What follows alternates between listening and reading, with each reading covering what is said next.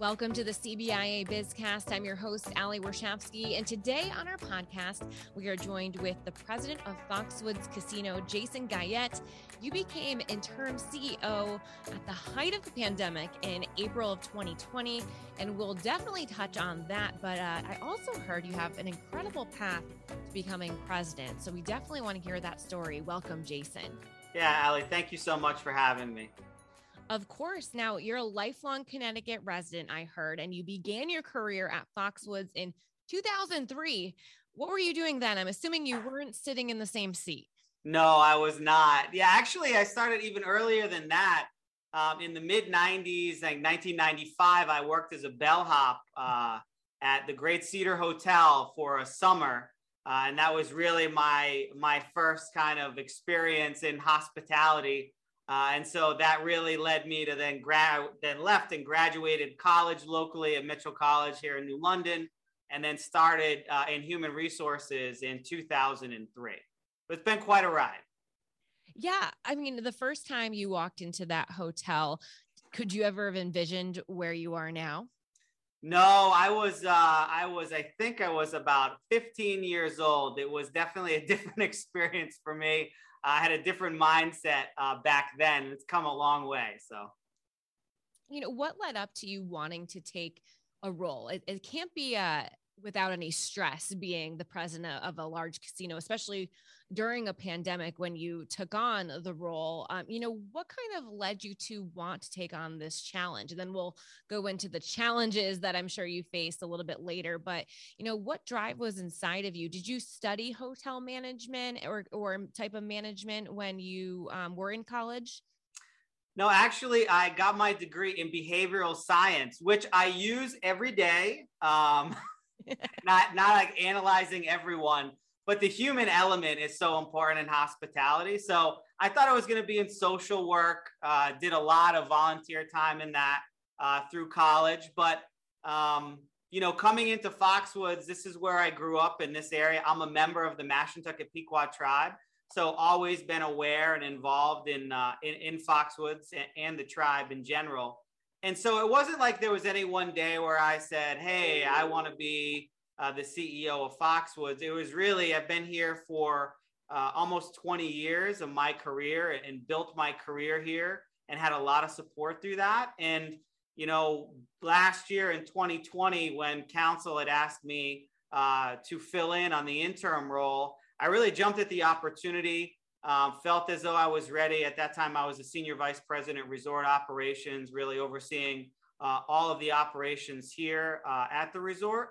I was able to jump right in and, without a hiccup, just continue to move forward. Now, we were closed. So when council said, hey, would you like to step into the interim role? I know the property's not open. You got a lot of work to do, not the most ideal scenarios, but I've always been someone to jump at opportunities and try and many times put myself in uncomfortable situations, because when you come out of that and you get through it, I think you're much stronger, just in general. And I've done that in many times in my career.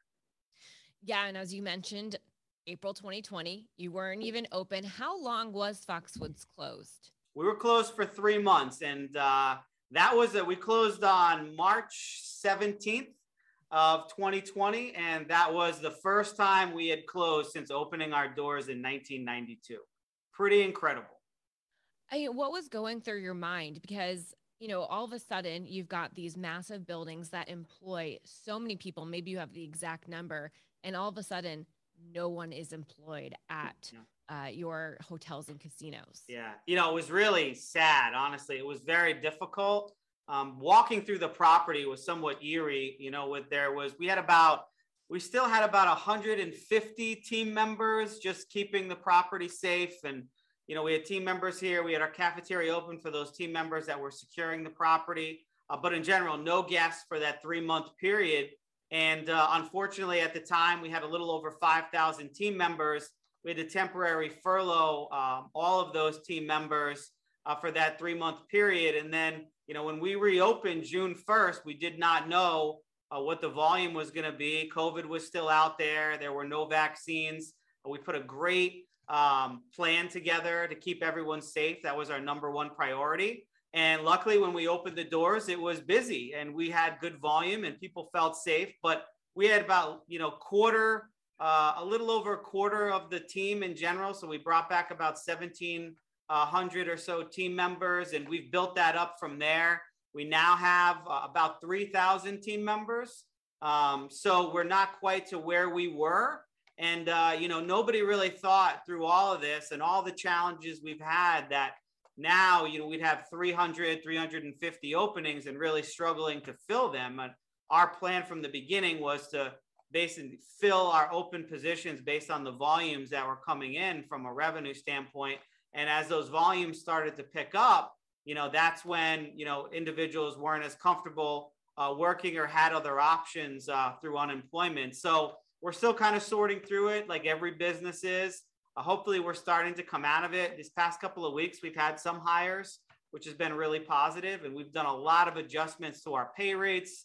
Really, we're at about $13.50 for a minimum wage. And most of our frontline positions are $15. Those are benefit eligible positions. So great roles, great opportunity, but haven't really seen the market pick back up quite yet. But the business is doing fairly well, and we've been happy with our results. Yeah, you're definitely not alone in that labor shortage struggle. Is there a certain department where you see that it's harder to employ? I know that our vice president of public policy has really seen a trend with the restaurants and jobs that normally had high turnover. Now just can't even get people to fill to even see that turnover. Yeah.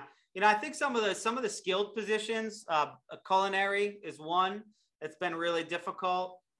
Cage cashiers, really bank tellers has been another that's been a challenge for us. And then it's really kind of across the board with a lot of our entry-level positions.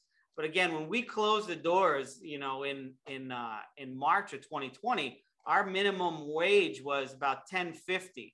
We then bumped it up to $12.50 upon opening in June, which was ahead of the state of Connecticut and their minimum wage. Since that time, we've gone up $1 about every 6 months. And most of our frontline positions, as I mentioned, are right at $15 now, with some even going above that based on availability and skill set. Have you guys had any hiring fairs? I know that's been popular too. Yeah, we have. We've had about 6 in the past 2 months and varied kind of responses. Still not the volume that we've seen, pre-pandemic with some of our hiring events, but we're keeping at it. We're optimistic. We feel as though we can come out of this and that people will start to kind of open up and look to get back into the workforce. And what better place to work, especially, like I said, with the benefits package, our pay rates being some of the best in the state of Connecticut. We feel like we're positioned well when people are ready to come out and start working again. Now, you're close to Rhode Island. Are most of your employees Connecticut? Do you have an even split? We're only about, 10 miles from the Rhode Island border. So I don't know off the top of my head the exact split. We do have a lot of team members that come from Rhode Island, a lot in Connecticut, majority are in Connecticut. And then we even have some team members coming from Massachusetts and New York. So I think we have a team member out of almost every county in the state of Connecticut at one point or another. So, as now being an employer employing a little over 5,000, we're still employing a little over right around 3,000 team members, one of the largest employers in the state. Yeah, you opened again June 1st, you said, right, was when you had your big reopening of 2020. How important was it to you, to that part of Connecticut, to reopen? You are supplying a lot of the economy in that area. Yeah, it was tough. We had a lot of conversations with the governor in our reopening plan. And part of our push to reopen was to get the economy started again. When you take a look back at what was happening March until June and even into July, businesses were suffering. And still to this day, many haven't recovered. And hospitality in general, restaurants closing down based on mandates set by the state. And trust me, all done for the right reason. I'm not questioning that, but a huge impact on the economy, not only in the state of Connecticut, but across the United States. So our goal was to reopen and get people back to work. We've been a member of the community for the entire 30 years. We're going into our 30th anniversary for 30 years of being here as an employer in the state. And, we wanted to jumpstart the economy. We wanted to get things going. And so not only did we reopen, we also partnered shortly after reopening and doing a mega vaccination clinic and held it here at Foxwoods, where we were able to vaccinate over 35,000, teachers and guests and just people in the community here to help keep everyone safe. So we're going to continue to do everything we can, for the local community. But that was the driving force upon reopening. Yeah, what a fun place to go and get your vaccination, right? Come Yeah, back, get your shot, play a slot machine. You could walk out of there a lot richer than you came in and vaccinated. I'm sorry I missed that location. It was a lot of fun. It was easy in, easy out. Like I said, we had a lot of people coming through. They could come in and play, but we would have been just as happy if they bought a coffee and just got vaccinated, put a sticker on, and help protect everyone, Yeah.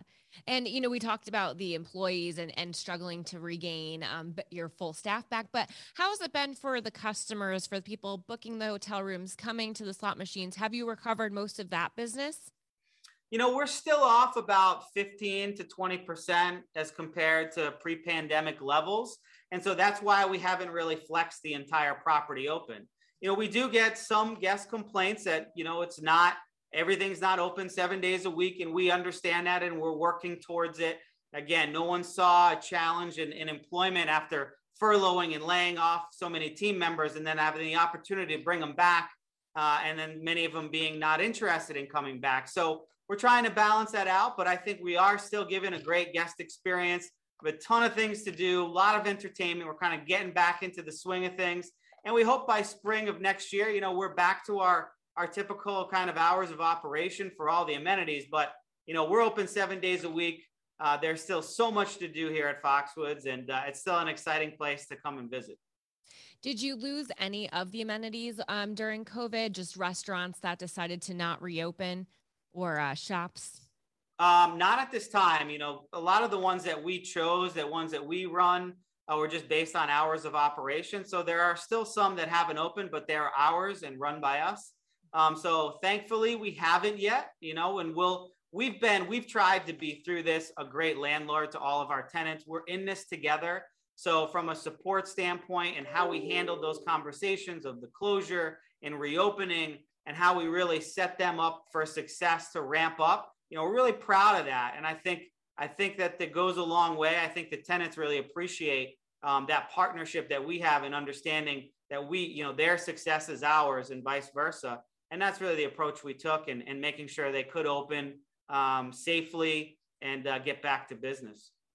Now, I know in June of 2020, I remember seeing, the barriers put in place, all the safety measures. Mm-hmm. What does it look like now? Is it very similar to 2020, or if things relaxed a little bit and it's taking on what it used to look like back in 2019? Yeah. No, it's looking more like it did traditionally. Our team members are still masked, but our guests, if you're vaccinated, you don't need to mask while on property. And so we're still doing a lot of the deep cleaning and sanitizing of all of our hotel rooms and all of the gaming floors and in the restaurants.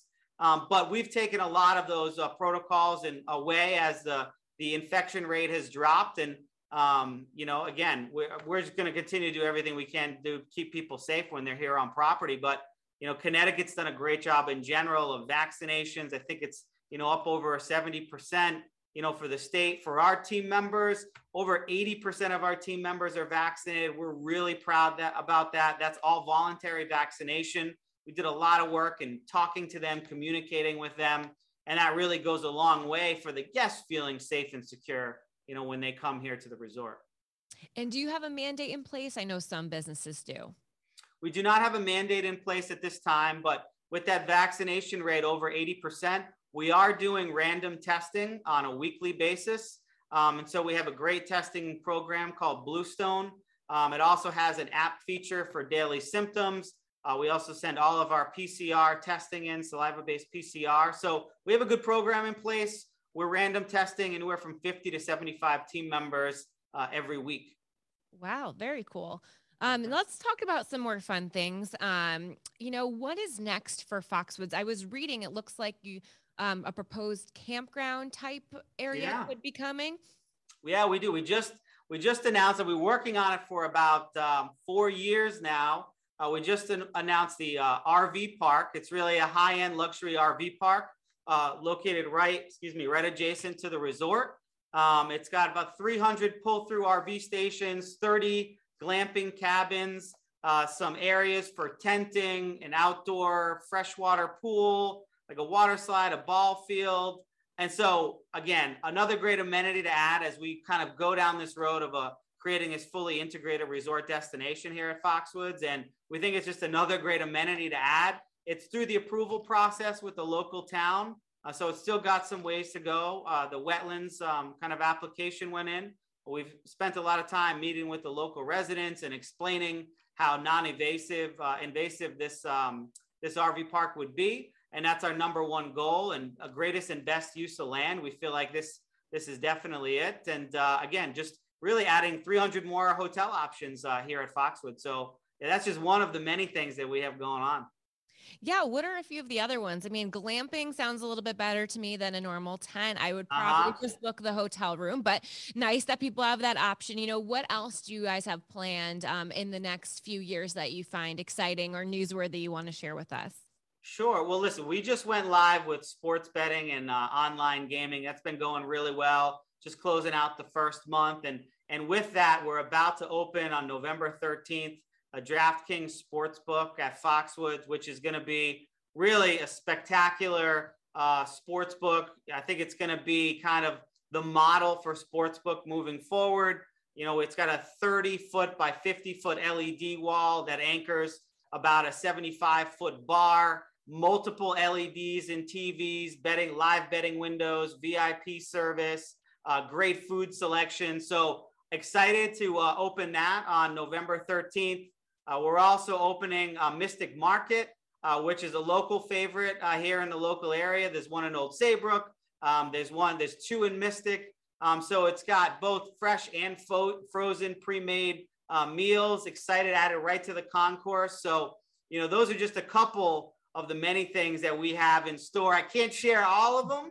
We haven't announced all of them yet, but those are just two of the many things that are coming down very soon. And I'm sure a big 30th anniversary party as well. Huge 30th, big holiday planning. So we're here for the holidays at Foxwoods. So we have our winter ice rink that's coming back based on demand. You know, our guests told us they wanted it back, so we brought it back. There's 6 igloos out there that are themed that you can get food and bottle service there. We're also doing Cedars Restaurant. We're calling it Christmas at Cedars, full decor, top to bottom, doing breakfast with Santa, really a winter wonderland we're creating in there. That'll be going for a couple of months. Got New Year's Eve. That's really going to be exciting. We have a music themed New Year's Eve where every hotel tower will be branded in a separate music segment, whether it's pop, Motown, or classic rock. We're going to have a lot of bands, live entertainment throughout the entire resort, both on New Year's Day. And then, as you said, in February, moving to the 30th anniversary. So we're finishing up the planning on that. We'll have a lot of exciting announcements to make in the coming weeks in regards to our 30th. Yeah, we'll have to be following that. And we look forward to talking to you more about things that are going on in Foxwoods in the future. The last thing I want to touch on, which you already did, was the online gambling. It's such a huge thing for Connecticut. You know, how long have you really been working on this behind the scenes? It was just approved, or just the soft launch was just a couple of weeks ago, but I believe it's been years and years and years in the making. It has. You know, you can go back to the opening of Foxwoods in 1992. Our race book was actually designed to be a sports book. And then through the compact negotiations, it never ended up being approved. So it was always a race book. But that conversation has happened all the way back to 1992. So more recently, it's probably been, 4 to 6 years of conversations about sports betting in general. And to be able to get iGaming in and being one of the first states that legalizes that has been fantastic. It means so much to the tribe and the tribal nation for our security and our future growth. It's been going very well. We're about a month into it, so we're starting to kind of look at what the numbers are, what the revenues are, see how accurate our projections were. But excited that on the iGaming side, us and our competitor and that, and the sports betting side, with 3 partners in Connecticut, we feel like there's enough for everyone to do very well. So over the next few weeks, I'm sure we'll hear more and more info and more of the dollars shared on what we're actually doing for our state. Yeah, I believe Katie just checked out, and it looks like Connecticut is number 9 in the nation when it comes to online sports betting. Have you tried it out yourself? I know the governor made a few bets. Yes, I did. I want to keep up on the competition, and based on some of the regulations, I actually have to I can't use our own here. Oh, so I've checked it out, doing a little testing, seeing how everything is going. It's fun. Listen, if it's done, in the right way, it's very exciting. Everybody's been doing, DraftKings and fantasy for a long time now. This just takes it to the next level. And it's just exciting to be able to bet on games or amount of people that are scoring, all these other small bets. And as long as it's done responsibly, it's a great and exciting amenity. Well, Jason, thank you so much for coming on and telling us about all the things that have gone on since you've taken the role and not the problems, I should say, but the obstacles you have overcome since joining in the middle of a pandemic. We appreciate it. And we'll have you on soon to talk about how the online gambling's going and how everything else is progressing. Yeah, thank you so much, Al. I just want to say we have a great team here at Foxwoods. We're really excited for the future and look forward to talking to you again. Great. Well, thank you for listening to this week's BizCast. You can catch other BizCasts on our website as well as Apple and YouTube.